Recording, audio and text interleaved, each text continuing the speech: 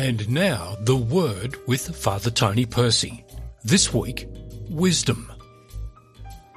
This week it's all about wisdom. The first reading is from the Book of Wisdom, one of the later books in the Old Testament. It's actually written, we think, by an Alexandrian Jew who wrote in Greek because of the influence of Greek culture. And then the Gospel is again from Matthew because we're in Year A, and it's chapter 25, and it's the parable of the 10 virgins, 5 of whom are wise and 5 of whom are unwise because they're not prepared for the coming of the bridegroom, which really is interpreted as the point of death. So the end message there is stay alert, you know neither the hour or the day. So that's the sense of it. So the focus is really on wisdom. We're living in a modern age where there's been an explosion of information, and we can't equate wisdom necessarily with information. You've all had the experience of information flooding in and you're none the wiser at all. And then we have information, then we have knowledge. There's a lot of knowledge. Is that wisdom? Well, the biblical idea is not so necessarily. It may be, but not so necessarily. And so what happens is in the Bible is that wisdom is actually given to us as a gift. And you'll find this too in the Catechism of the Catholic Church, which speaks about the wisdom of God coming through the gifts of of confirmation, the 7 gifts of the Holy Spirit. So wisdom and understanding and counsel and knowledge and fortitude and piety and fear of the Lord or reverence, those 7 wonderful gifts. So the first point I think we should understand here is that wisdom is a gift. It's a gift that we have to try and receive. So God is willing to give the gift, and do we have the capacity or the willingness or the wantingness to receive the gift? Seems to be the issue. The first reading, as I said, is from wisdom, and it comes from around about chapter 6 in wisdom. And what it does, it speaks about loving wisdom. It speaks about looking for wisdom. It speaks about walking on the way for wisdom. Wisdom is waiting for you, being alert to wisdom. It speaks about desiring wisdom. It's a fabulous little reading, actually, but it's talking about our response to wisdom. So in other words, the gift is there, and we've got to try somehow to receive it. Well, all of this, of course, begs the question, what on earth is wisdom? That's a very good question.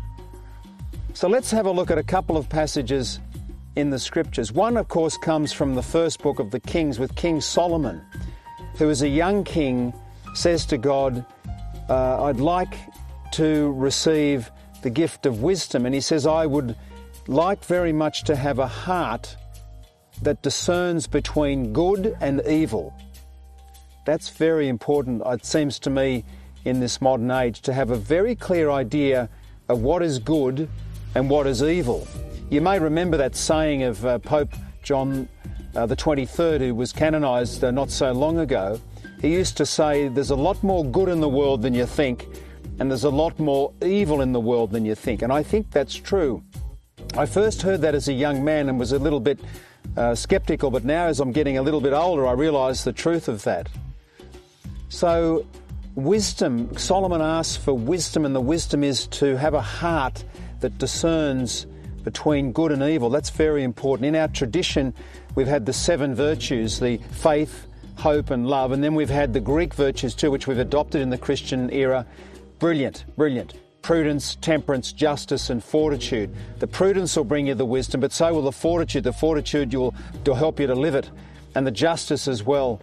Most important, it seems to me, those 4 cardinal virtues, to really understand what is a good and what is evil, to pursue good relentlessly, and to be very strong in our rejection of evil. I mean, just think, for instance, of a violent war, or think of, rapes of women and children, and what's been happening in the world of recent times. Think of how evil that can be. That's the sort of thing we've got to reject.